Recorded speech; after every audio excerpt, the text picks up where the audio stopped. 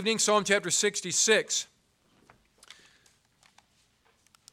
Miss Ella and Miss Karen had a question for me for church. It's a fair question. Miss Ella, through laughter, said, so, are we still having a crash course or has it turned into a series? I guess the best answer I can give for that is we're having another crash course. Psalm chapter 66 in your Bibles this evening, Psalm chapter 66. This subject of music is such an important one within the Christian realm. And really, 2 weeks is not enough to do it justice. But the longer you're around the longer you're around church and the longer you're in your Bible, the more of these principles you'll learn and the more of these things you'll understand over time. The goal is to try to give as much as possible and point us in the right direction personally and corporately as a ministry. I hope that through this study you will see the biblical application and the practical application to these things in our lives. Psalm chapter 66 and verse number 1, the Bible says here, "Make a joyful noise unto God, all ye lands. Sing forth the honor of His name. Make His praise," what's this? "Glorious. Say unto God, how terrible art thou in thy works.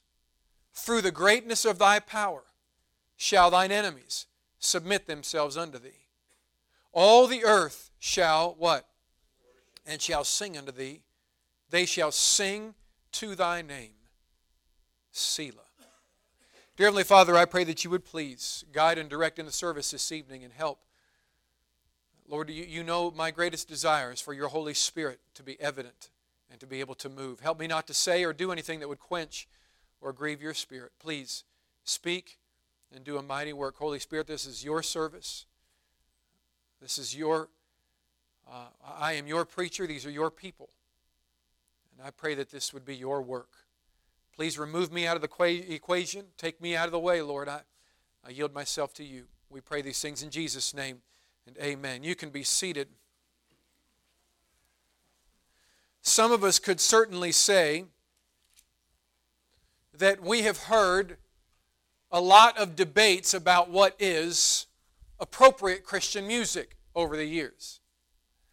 Some churches are afraid to deal with the subject. Some churches totally avoid the subject.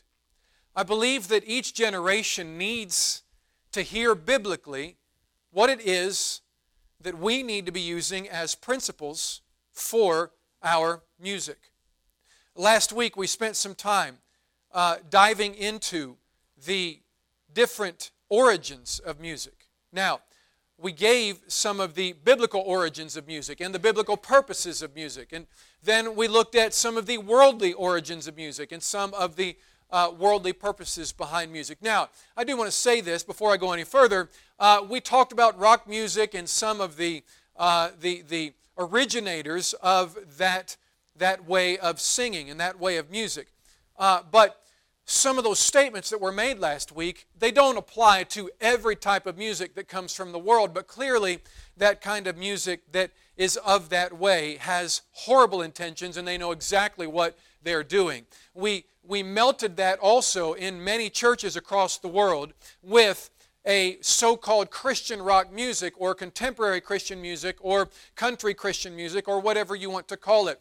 And many have ignorantly, or maybe not so ignorantly, used the processes of the worldly music philosophies to then try to raise up churches filled with people that are coming largely for the purpose of the music and of the songs. I have seen good people pulled out of good churches largely because another church has not a good preacher, not good doctrine, not a good children's program, not the right direction, but instead good music.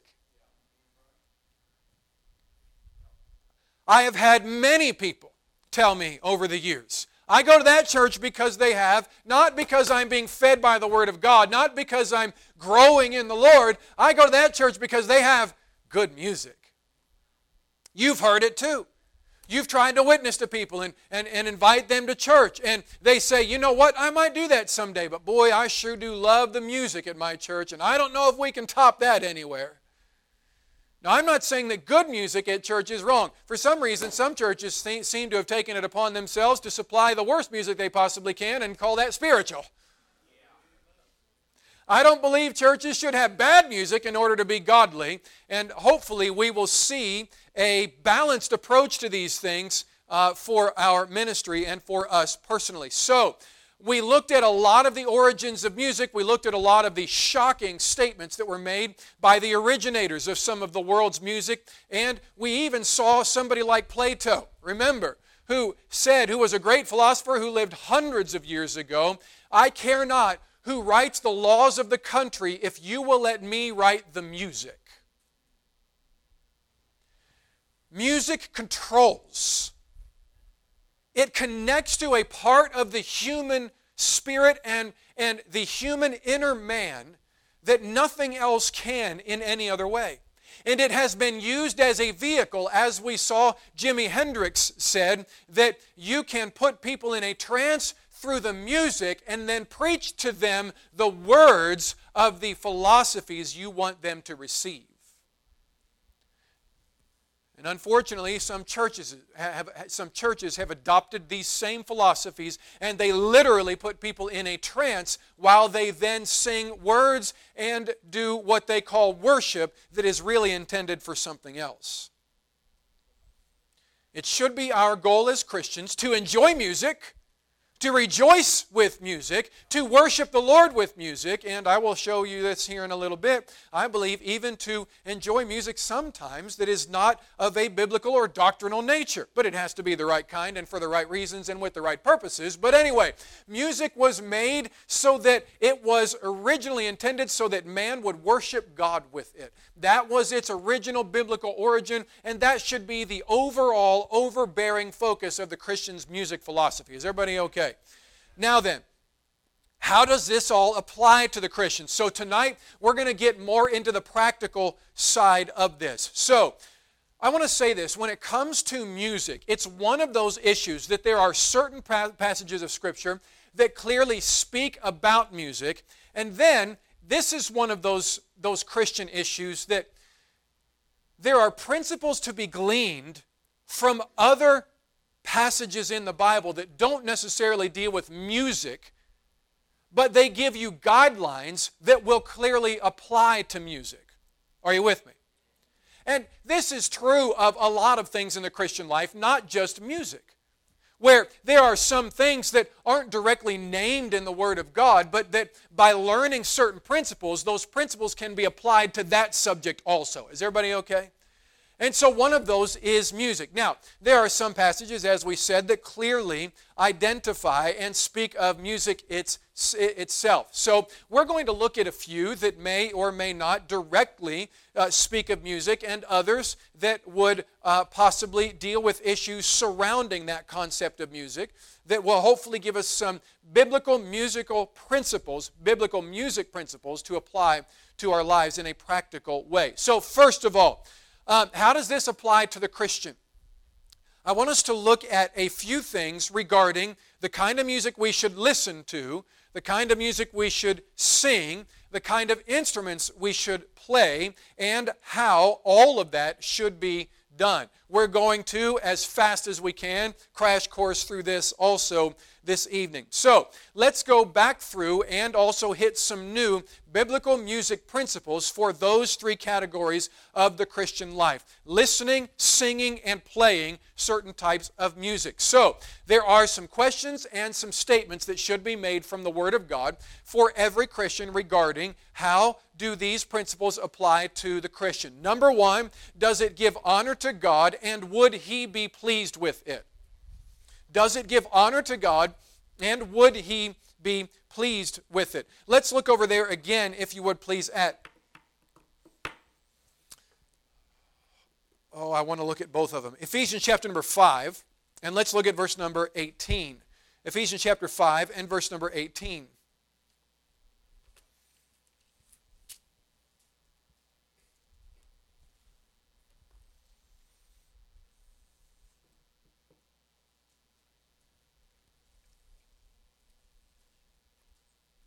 Ephesians 5 and verse number 18, the Bible says here, "And be not drunk with wine, wherein is excess, but be filled with the Spirit." And then what comes after that?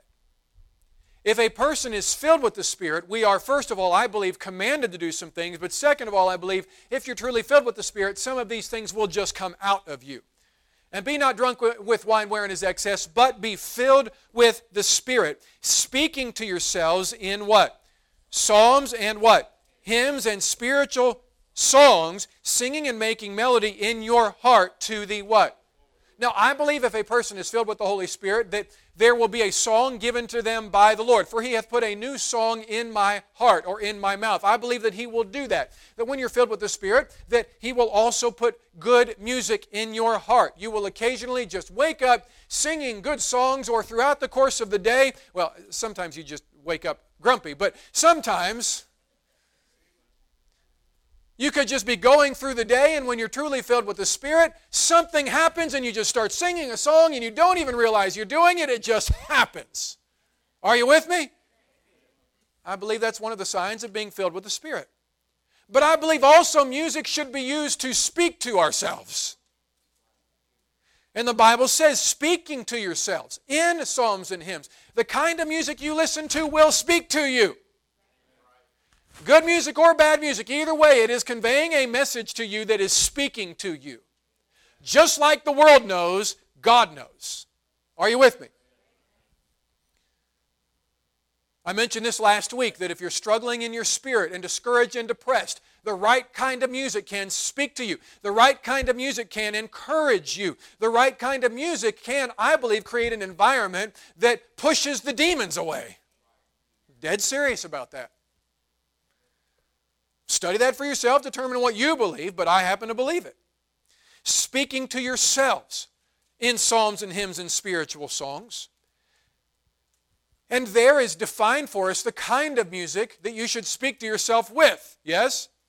What are psalms? What are psalms? All right, good.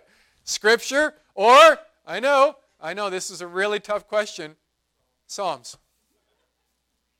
Go to the book of Psalms. You know, that book is filled up with songs that were written specifically for the purpose of giving glory and honor to God. We started our service with a psalm. All right, good. Wonderful. One of you remembered where we were. All right, good. Psalm chapter 66 is where we began our service this evening. Now, we don't know the music that was put to those songs. I think probably we're going to hear it in heaven. I believe so. And I look forward to hearing how some of that goes. And I get the feeling Jimmy won't be playing the guitar to it. But there were instruments used throughout the Scriptures, and just probably not the electric guitar.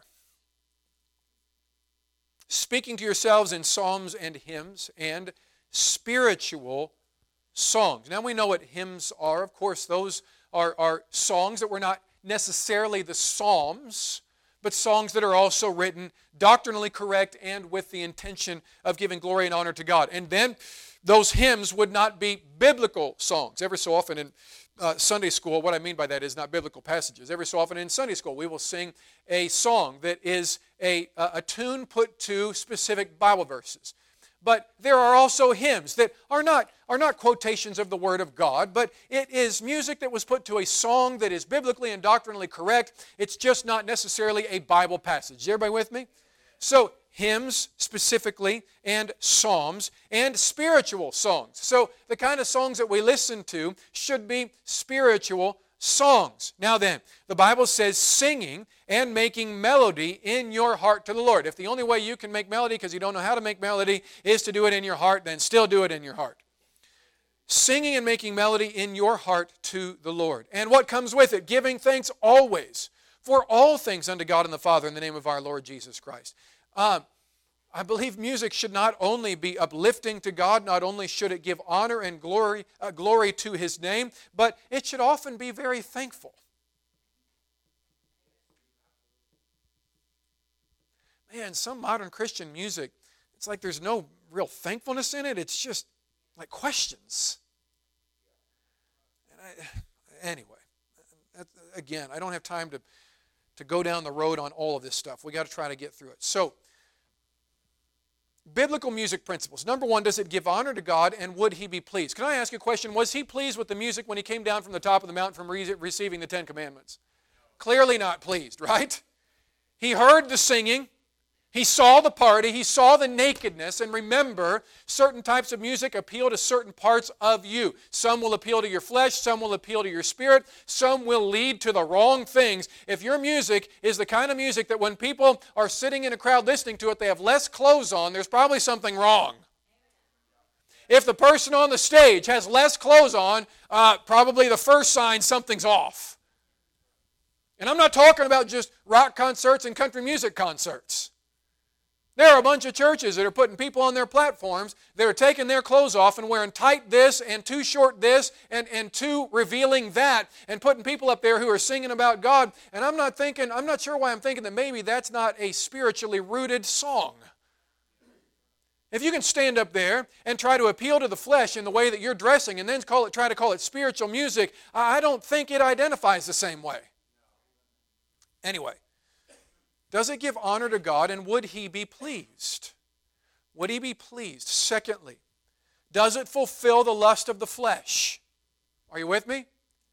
Galatians chapter 5 and verse number 16 says, walk in the Spirit, and ye shall not fulfill the lust of the flesh. We just read how that walking in the Spirit brings the right kind of music into your life. And if you walk in the Spirit, you are not going to be listening to the kind of music that fulfills the lusts of the flesh. Is everybody okay? There is certain music in this world that all it does through its lyrics and the way it's being sung is it gives you a more carnal appetite. It leads you and points you to the wrong things in this world. And there are some spiritual songs, so-called, that do the very same thing. Because they sound so much like country music and they sound so much like rock music that they give you an appetite to go listen to country music or rock music. They appeal to the flesh. They fulfill the lust of the flesh. Let me tell you, if the only thing you are getting out of your music is but it's talking about God, I'm not thinking you're having your spirit spoken to. Does it appeal to the flesh, or does it appeal to the Spirit? Number one, does it give honor to God, and would He be pleased? Number two, does it fulfill the lust of the flesh, or does it fulfill the hunger of the Spirit? Is everybody okay? Next, can it be sung or listened to in fullness of the Spirit? If you're truly filled with the Spirit, Brother Matt Stallman mentioned this after last week's service. He said, I really believe if somebody is trying to please God and trying to follow the will of God and trying to follow the leading of the Holy Spirit in their life, the Holy Spirit will teach you. You'll know if what you're listening to is right or wrong. The question is, will you acknowledge what He's telling you? As a Christian, if you're truly trying to please the Lord, you know if it's right or not. For the most part. We have to be taught a few things, but for the most part, we know. Because the Holy Spirit of God teaches us those things, yes? We just did a series on the Spirit of truth, the Spirit of God. He leads us and guides us into truth. You cannot listen to some things without the Holy Spirit being grieved or quenched. Can it be sung or listened to in fullness of the Spirit? If you're truly filled with the Spirit, there are certain things that you cannot listen to. You won't be able to get away with it because God won't let you. Fourth, are you listening to it out of a love for the world or the things of the world? And does it create, as I said a moment ago, a stronger desire for the things of the world? Love not the world, neither the things that are in the world. Yes? If it creates in you a stronger love for the things of the world, it's creating the wrong thing. And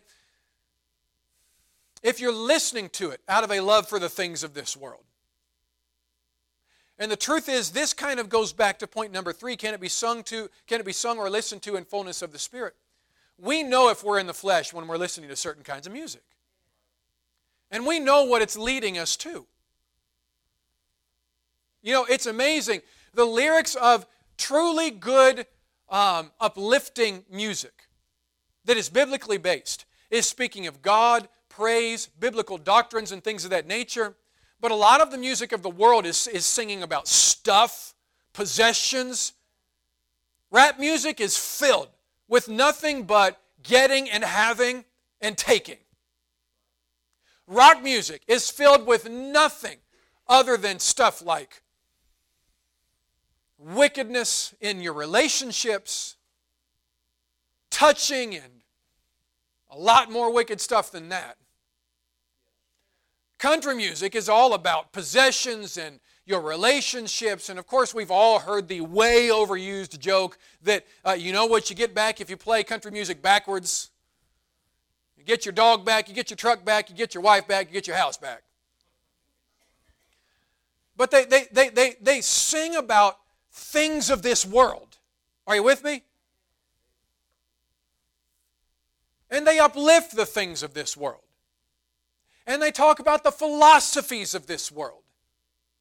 And if you listen to too much of the world's music, you begin to get a stronger taste and desire for not just the things of this world, but also getting your heart and mind pushed towards the philosophies of this world. Their philosophies concerning relationships, their philosophies concerning God, and boy, are they warped concerning God.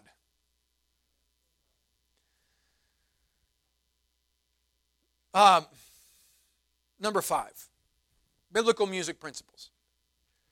Does it violate the conscience to listen to it? You see, there are some, shall we call them, gray areas of music. I kind of hate that term. But when you get in a situation where it's an I don't know kind of a thing, you have to listen to the Spirit. And I want to ask you, have you ever done any studies throughout the course of your life, or have you heard stuff? Well, we did a small one, I guess, since I've been here, and I'm sure you've been taught these things from the pulpit, but what is the Christian liberty, and how does that apply to the conscience and biblical principles? Have we had any teaching here on violation of your conscience versus the speaking of the Holy Spirit and all of that kind of stuff? Is everybody with me?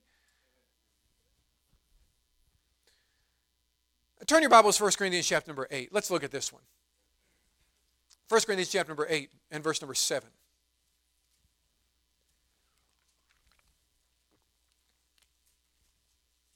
1 Corinthians chapter number 8 and verse number 7.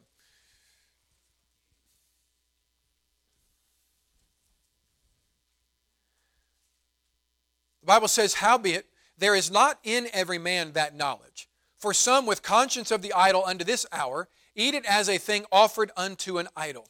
Did you see that word, conscience? For some with conscience of the idol unto this hour eat it as a thing offered unto an idol. And their conscience being weak is what? Defiled. But meat commendeth us not to God, for neither if we eat are we the better, neither if we eat not are we the worse. But take heed lest by any means this what? Liberty of yours become a stumbling block to them that are weak. For if any man see thee, which hast knowledge, sit at meat in the idol's temple, shall not the what? Conscience of him which is weak be emboldened to eat those things which are offered to idols? And through thy knowledge shall the weak brother perish for whom Christ died? But when ye sin so against the brethren, and wound their what? Weak conscience, ye sin against Christ. Wherefore, if meat make my brother to offend, I will eat no flesh while the world standeth, lest I make my brother to offend. So there's one conscience mentioned here, and that is the conscience of somebody else. Does it violate the conscience of somebody else for you to be listening to that in their presence? Does it cause them to come to a stumbling block? I knew a young man who was talking to us about music one day, and he said, my parents listen to Southern gospel music.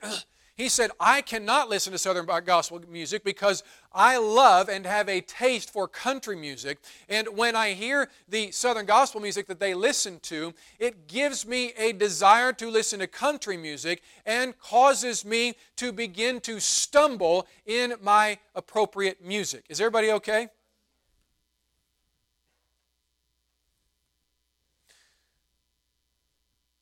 So let's say it is your Christian liberty to listen to whatever kind of music you believe is biblically correct, and the Holy Spirit gives you liberty to do so.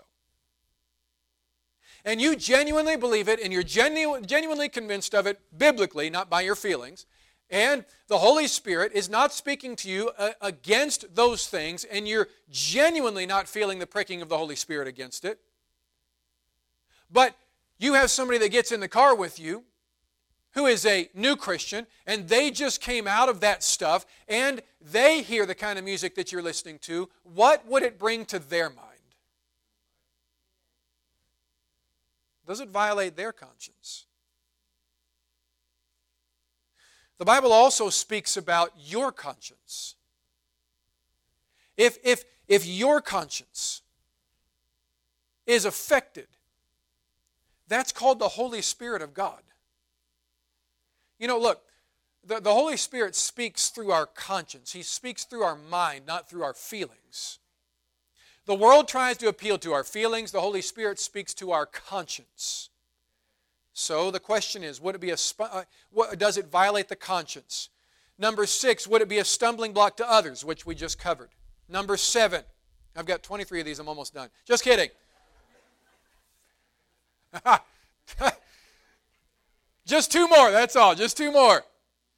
1 Thessalonians chapter 5, if you would please. 1 Thessalonians chapter 5. Now, listen, as I said as we started the service, there may be other biblical principles that you run across and currently know, or that you will learn over the course of time that can be applied to what is appropriate for the Christian. But these are just some that I think are the most obvious, and hopefully some that will be the most practical and helpful to start with. 1 Thessalonians chapter 5 and verse number 22.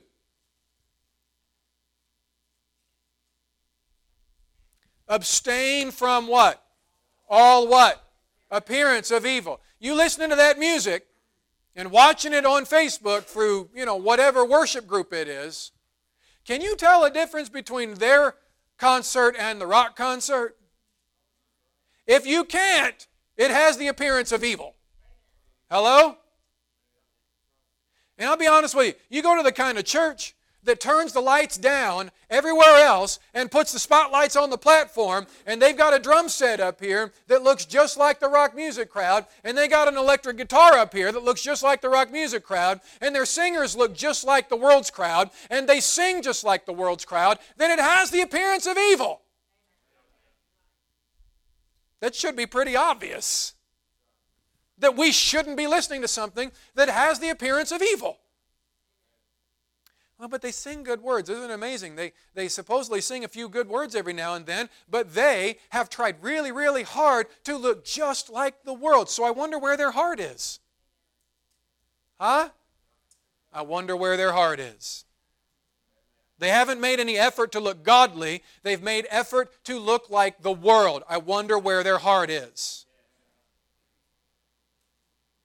Does it have the sound or appearance of evil? Not only the way some of these worship groups look, but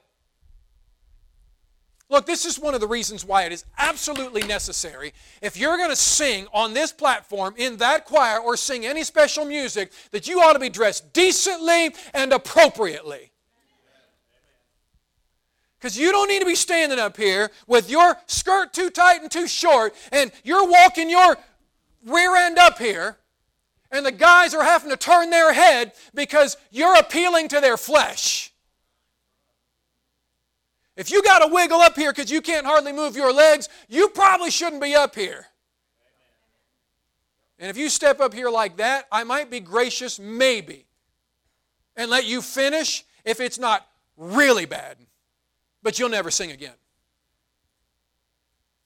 What, you didn't like that or what?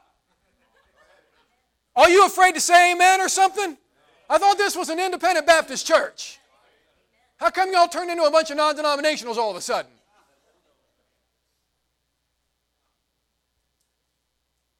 And the same thing goes for the guys. I don't want some guy standing up here in his ripped jeans and his muscle-bound T-shirt and his slick back hair and his tattoo on his forearm of Jesus and his necklace around his neck, looking like the club singer singing about my Lord. Can I just say something? I kind of get the feeling when we're all singing around the throne of God, we're not going to be dressed like a bunch of worldly idiots. You're not going to be standing up there, sister, with your tight-cut skirt and your low-cut top singing to the Lord in heaven. And brother, you're not going to be standing before God in your ripped jeans and your muscle-bound T-shirt showing off your guns for Jesus. Hogwash on that junk. Does it have the appearance or the sound of evil? But how about another way to apply this? All right, so you believe God has given you liberty to listen to certain kinds of music. Christian contemporary, Southern gospel, or whatever else. I don't know what else. All right? And let's say you pull up to a stoplight and you're listening to your music and somebody else pulls up next to you and they hear coming out of that car,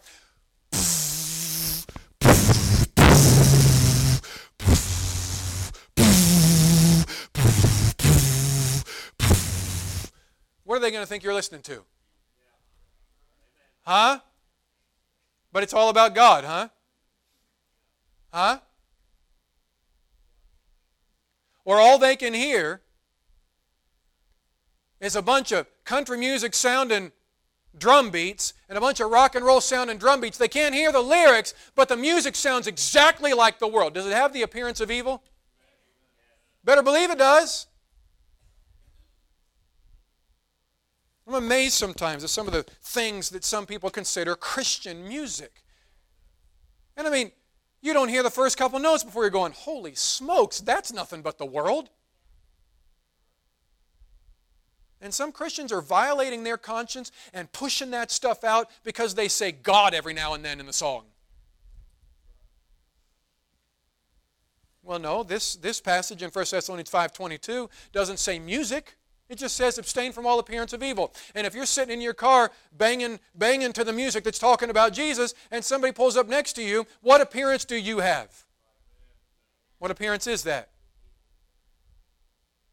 You're sitting in your car listening to your favorite Christian music at every stoplight. Is it really speaking to your spirit?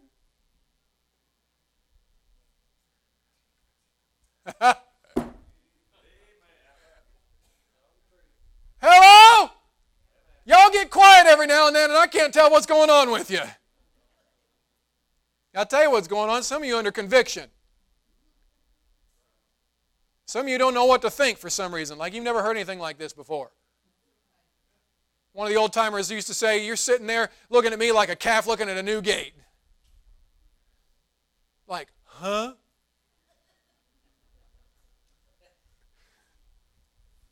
All right, lastly, I think we're mostly all on the same page. I don't know, I just got wound up for a second. Lastly, is it doctrinally correct? Now I beseech you, brethren, mark them which cause divisions and offenses contrary to the doctrine which ye have learned, and avoid them. Well, we love to talk about that when it comes to the preachers. But some people listening to music that's so off doctrinally, and you're like, yeah, but it makes me feel good. And they are teaching you stuff that is contrary to the doctrines that you have learned, and you're supposed to mark them and avoid them.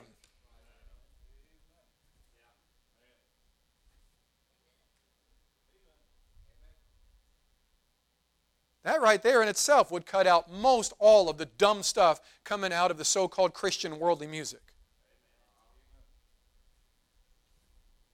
God told Timothy, as I besought thee to abide still at Ephesus when I went into Macedonia, that thou mightest charge some that they teach no other doctrine, from which some, having swerved, have turned aside unto vain jangling. And listen, some people are listening to stuff because it's a bunch of vain jangling and it has nothing to do with the Bible, but they say God and they say something spiritual and they talk about the Holy Spirit, and we don't even care if it's biblically correct. As long as it makes us feel good. And as I said last week and one other or two other times, some Christians are getting their doctrine from music instead of their doctrine from the Bible, and it flies in the face of what the Bible really says, but it makes us feel better. And there are so many confused Christians today who are listening to some music artist instead of listening to the preacher and instead of listening to their Bible, and they sit in a church service and they get angry about something the preacher said because that's not what that song is that I love. That's not what that song says. And because they have some church that backs them up and uses them, everybody thinks it's okay. This came in the mail maybe yesterday, I don't know, but I got it today. Hear inspiring testimonies of costly faith from 4 courageous women. And that's, I don't know the women. And down here, worship music by Michael W. Smith. And here he is. With the smolder.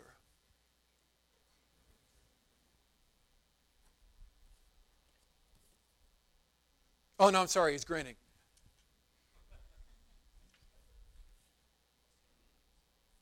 And because some church that you follow lifts up Michael W. Smith, you don't care what Michael W. Smith says or what his background is or what he's all about. Just, because that church promoted it, so it's probably okay, right? Is it doctrinally correct? Church, we as Christians, we have to be individually discerning enough to know what is doctrinally correct and what isn't by knowing our Bibles and letting the Holy Spirit of God lead us. Okay, so these are biblical music principles to apply in all of these different aspects. So, we're going to deal with those 3 as quickly as possible and go to the house.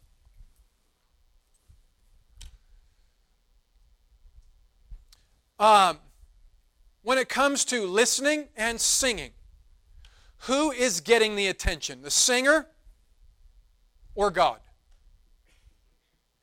That matters.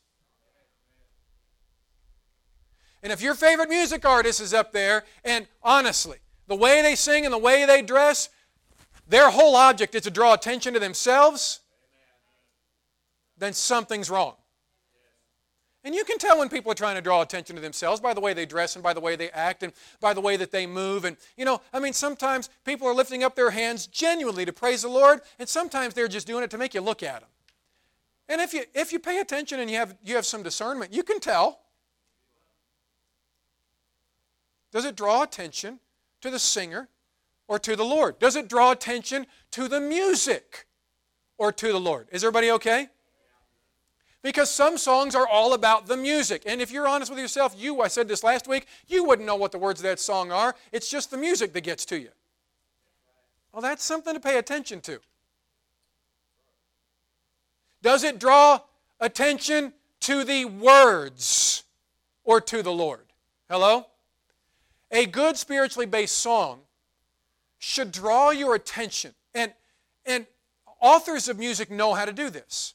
How to use music to accentuate the words, or how to use music to just create a physical reaction. Are you with me? So let me ask you this question. You may not be expert enough, and I'm not always expert enough, to know whether or not music is drawing attention to the instruments or to the words, but you can hear it. Like, what am I getting out of this? Am I actually being helped spiritually here, or am I just feeling something? Is everybody okay? All right, next. So, who is getting the attention? Is it the singer or is it God? Is it the music or is it God? Is it the words or is it God? Is everybody all right? As a singer, can I say this? I know, she's sleeping good. As a singer, when you sing music, there are certain ways that you can sing that will draw attention to you. And things that come from a somewhat worldly background sometimes. You have to be careful about, if you're a singer, when you're singing, doing certain things, making certain movements, using certain sounds that you know are nothing more than showboating. Because that means you're doing it out of pride and you're doing it to draw attention to you. So, some of you will understand what I'm saying if you're a singer. You have to be careful about sliding your voice. Now, is some of this okay? I think it is. But not to the extremes that you're doing it in order to draw attention to you. And you can tell when somebody's singing and the whole object of their singing is to try to make themselves sound really good. I'm not really going to try to demonstrate. I thought I might demonstrate, but I know it's just going to turn into a comedy show. Because I won't be able to do it like professional singers can. Frequent and obvious note changes can be used to try to draw attention to you and to your voice and how good your music and singing is. Again, I thought I would try to demonstrate, but I'm chickening out again.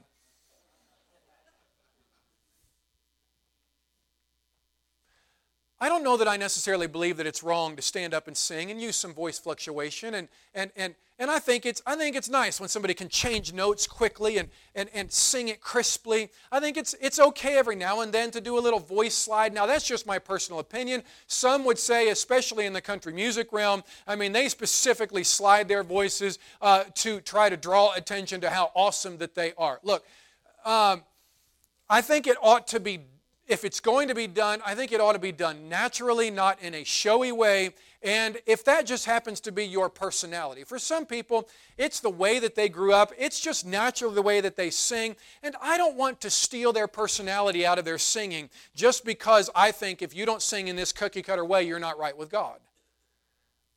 I don't want to do that. It takes the personality away from music, and I believe in some ways can, and I'll get into this here in just a second, it can, I believe, quench the Spirit of God if we get too formal and too stuffy. I'm tempted to use names, but without hearing it. And I considered playing for you some music where you could hear it, but the differences, but I decided not to. For a couple reasons. But who's getting the attention? You know if you're using your voice to draw attention to yourself or if you're using it to sing the words of the song to draw attention to God. Listen, this is not only for the singer, it's also for the instrumentalist. The instrumentalist can play any instrument in a way that is worldly and draws attention to worldly philosophies and identifies with a worldly way, or in a way that is honoring and glorifying to the Lord. I'm skipping a whole lot because some of it's very repetitive. All of these principles can be applied to the kind of music that you listen to, the kind of music that you sing, or the way that you sing, and the kind of music that you sing, the kind of music that you play, and so on and so forth. There's so much I want to say.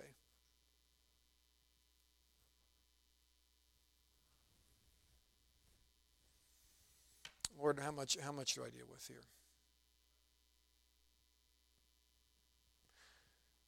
Some would ask what type of instruments are okay. Now we know some things are obvious, right? Like the guitar, the piano, things like that. We use those here, the banjo, the violin, things like that. But some instruments kind of have a, is that one okay? And part of it is because of the way that they identify with the world and how the world uses them. So I mentioned earlier, certain types of drum sets. We don't need a rock band drum set in the church. Now last week I made the example that if we were to start an orchestra, and I hope you understand that's what I meant. If we were to ever start like a classical orchestra, not a band, there is a difference. If we were to ever start a classical orchestra, and we've got, a trumpet and a flute and a violin and I don't know, whatever.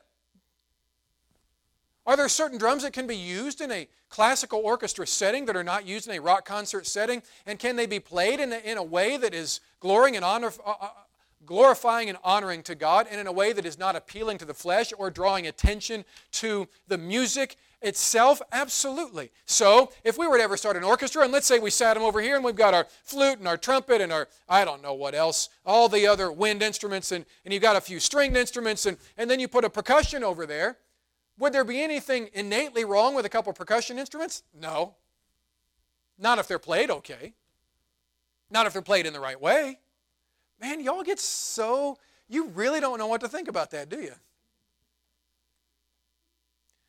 But if you take that same drum set and attach a bass foot pedal to it, and you put a couple of cymbals on either side, and you put a big glass thing around it, and you have some guy back there in his long hair getting your backbeat going,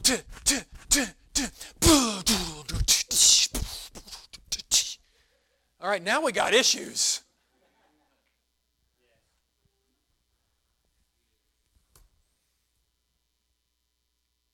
Okay, can I be honest with you? First Sunday that I saw this, not long after we came, actually maybe when we were visiting, we show up, and Brooke is sitting here playing her bass guitar. And I went, huh.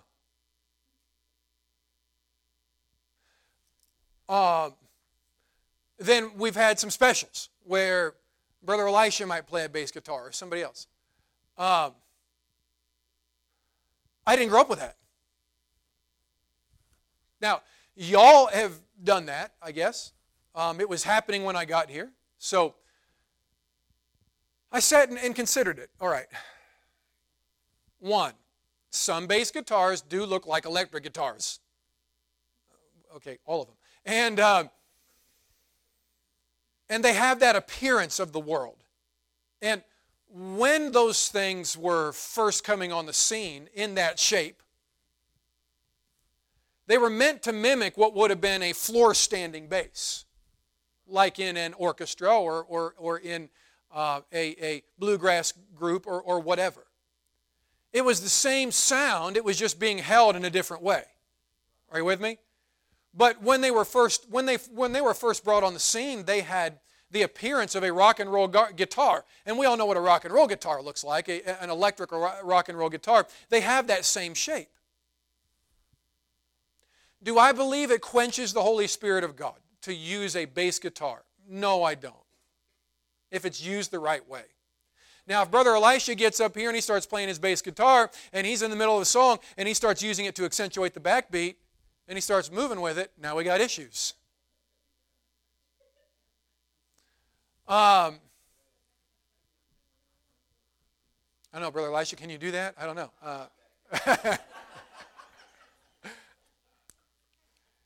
Now, if you take that same sound and you have somebody standing up here with a floor-standing bass, and they're just strumming it and picking it, it has the same general sound and it does the same general thing.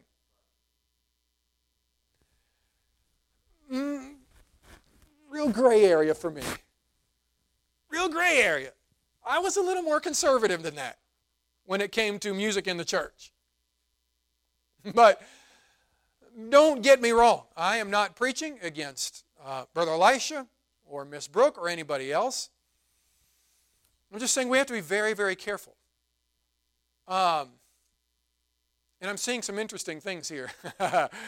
I don't know when that started. We maybe need to have some conversations here. But anyway,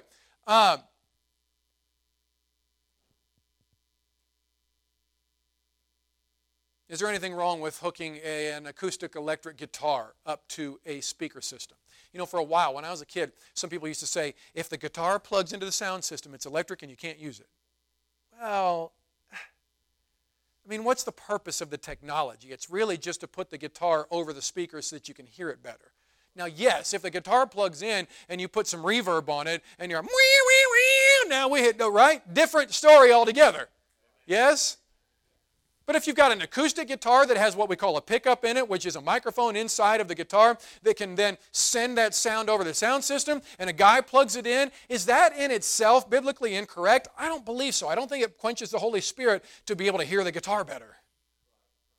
But man, if we're not careful, we start getting picky about stuff, and we're like, well, I don't know. Their instruments are plugging into the sound system. I think it's worldly. Well, I don't know. How does it sound? You know, how are they playing it? Instruments can be played in the right way or the wrong way. And with the right spirit or the wrong spirit.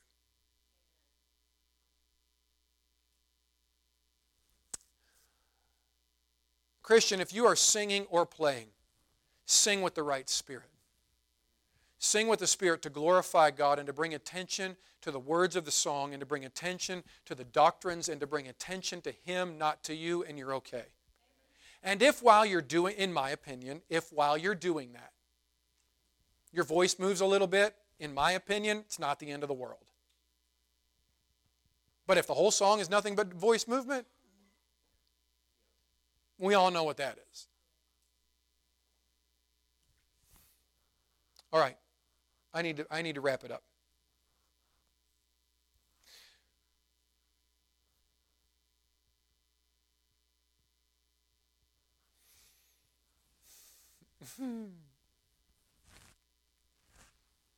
Are there types of music that the Christian can listen to that aren't Christian?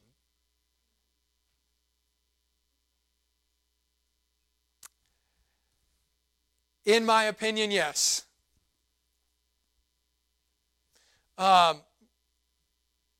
Somebody asked a great question last week. Brother Tracy came to me out of a genuine heart and said, "Preacher, after your lesson tonight, or after your message tonight," I guess I never really give lessons. You all say, "After you preach tonight." So I guess it's all preaching, which I'm not against. I'm kind of glad to know that.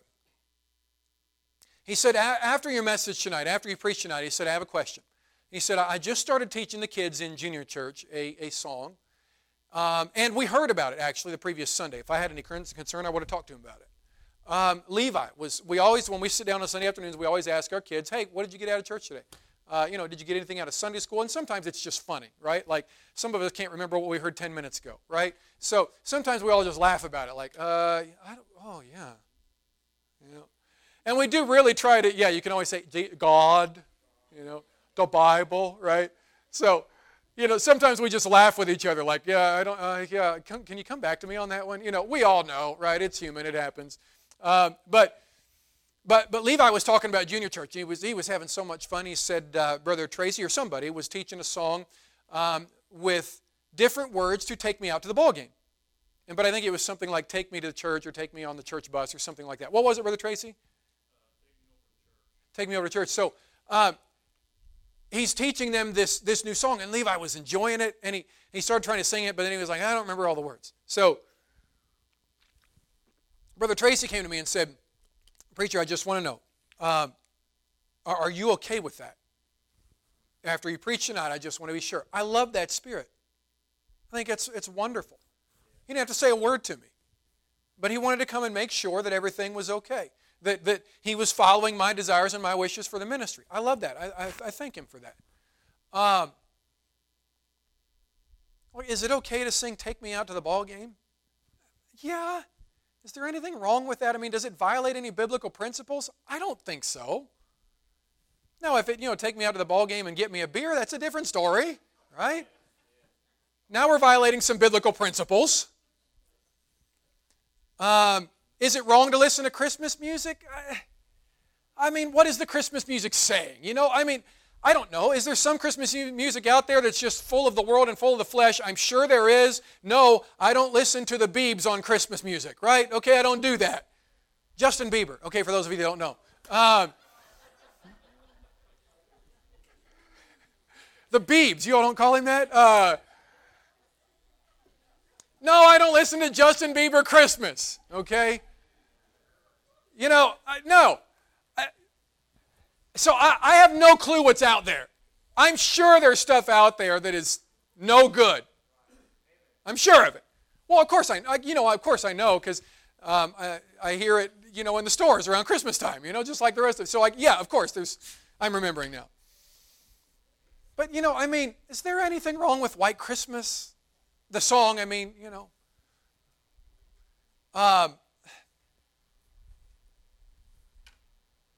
I know some churches would be like, "Yeah, but if it's not from the Bible, you can't listen to it." But here's the problem. Your people still do. They just hide it from you.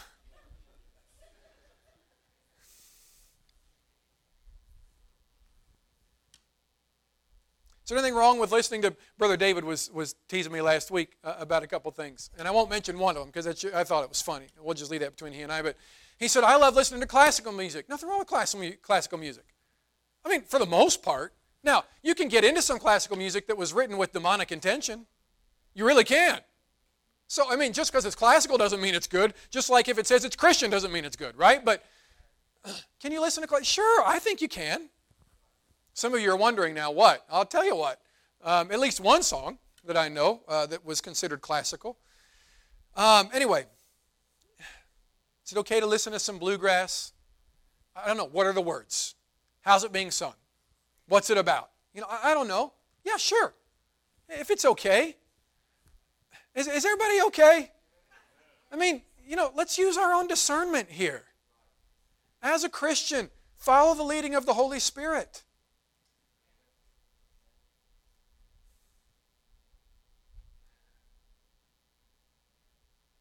I believe extremes on both sides can lead to quenching the Holy Spirit. I believe when you get too formal and too stuffy, some people, I got to be done. Oh, my soul. I grew up in a family and with a pastor, my dad, who was very clear on all of these things and taught, I think, just about everything that I'm teaching this evening. And we were careful with our music, but we weren't stuffy. We tried to let the Holy Spirit lead and let people sing with their own personality.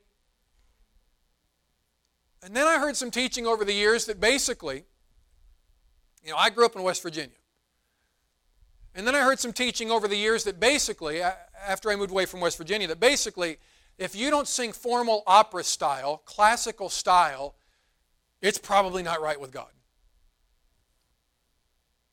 But then I listen to some of those opera singers, ooh, and they're shaking their voice and they're hitting their falsetto notes, and I'm going, they're just as showy as some of the other people are. Why does that make it more godly just because they're singing formal, trained music? I don't think it does. I think you can showboat just as much with opera as you can with anything. And I thank God I didn't grow up in a church that quenched the Spirit with music. But, I've been told that there were movements that basically said, this is the cookie cutter type of music you have to fall in, and if you don't, then you're not right with God. And as a result, it started quenching the Holy Spirit of God in some of our music services because churches were listening to some of that kind of teaching and wouldn't allow themselves to sing with their own personality. And you cannot take a northern church and force upon it a southern style of singing and music. And you cannot take a southern church and force upon it a northern style of singing and music and say to either one of them, if you don't sing this way, you're not right with God, and if you don't sing that way, you're not right with God. Hogwash! If it falls within the biblical parameters, it's okay to have personality in music. I think you can quench the Spirit if you don't allow that. Okay, I got to be done. Are we giving room for the Spirit of God to lead and work?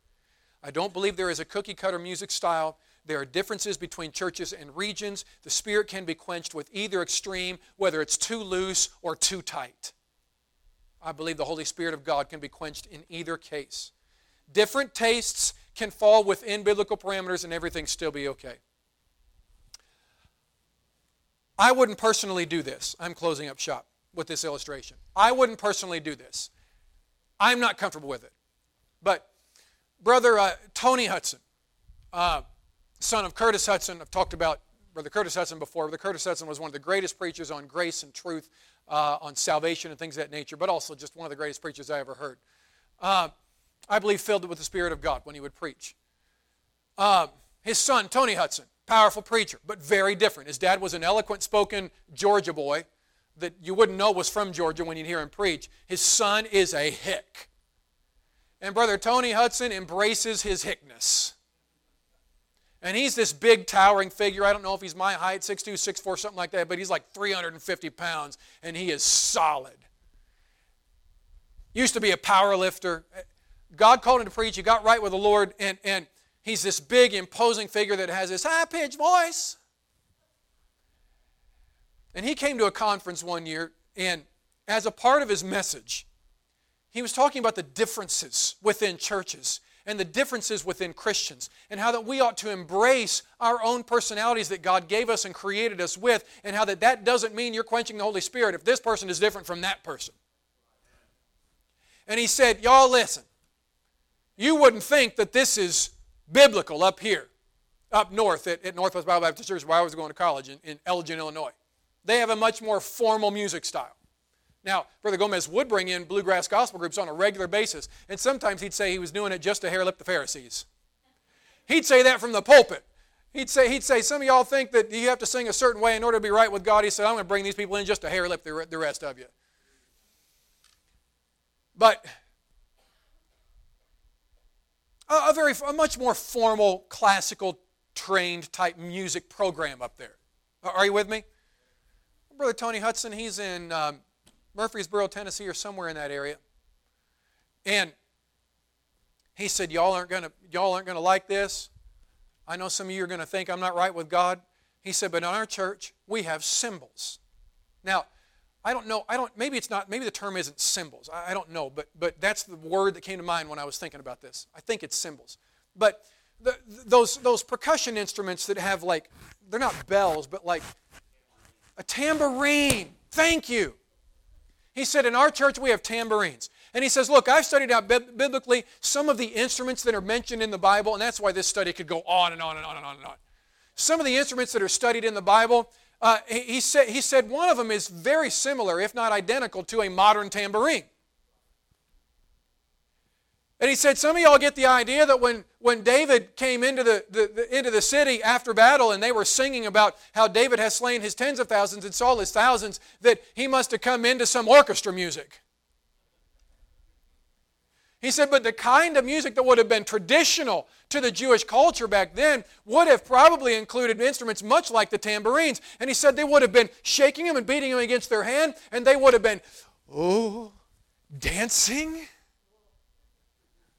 Not the way that dancing is considered today, but a rejoicing kind of a dancing. A leaping and a shouting and a rejoicing kind of a dancing. Is everybody okay? David danced. The Bible says that he did.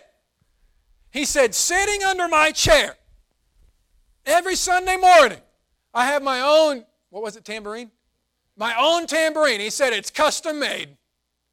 And he said, sometimes in the church service, come over here too so you can see. He said, sometime in the church service, when the Spirit of God moves, I reach under there and grab my tambourine and I just shake it and pat it with the song. And he said, we really get with it in our music services. Now he said, if some of you were to come to our music services, you would think you had just stepped into something from another world. And he said, if you think that's against the will of God and the Word of God, then that's your prerogative. But don't come in here telling me how to worship God when I've studied the Word of God and I believe this to be biblically accurate and we enjoy that kind of stuff and we're not trying to draw attention to ourselves. We're just rejoicing in the Lord. And I think he's right. Now, I cannot go out and get myself my own tambourine and start shaking it and hitting it. I could not do that. It's not me. And probably not you either. But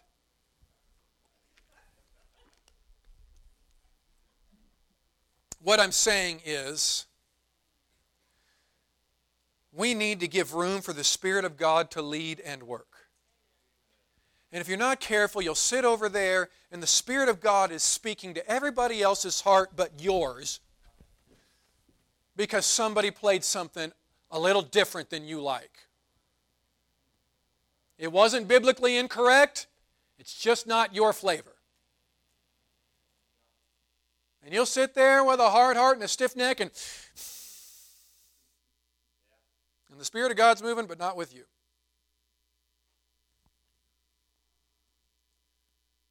I'm not talking about looseness here. If you think that's what I just did, would you please go back and listen to the entire message?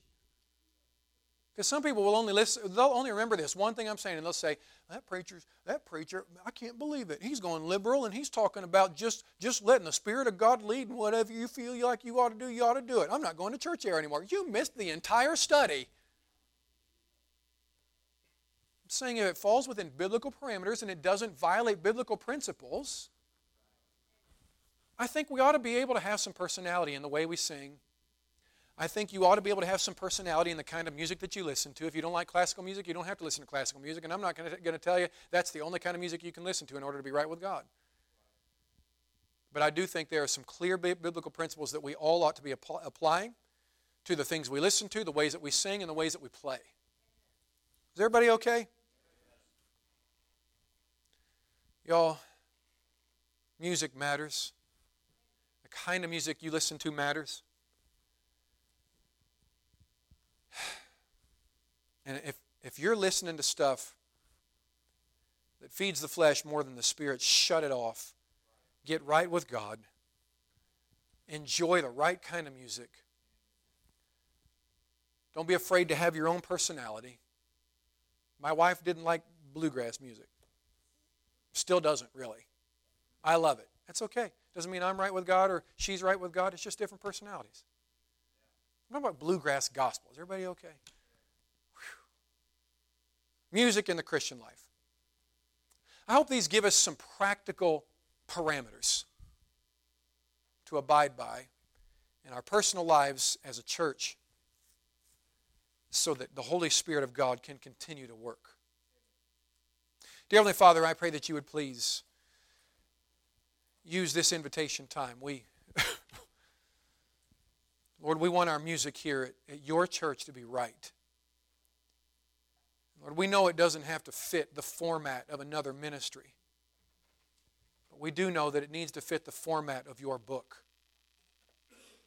I pray that you would please impress upon the heart of your people to have the right music in their lives. With heads bowed and eyes closed,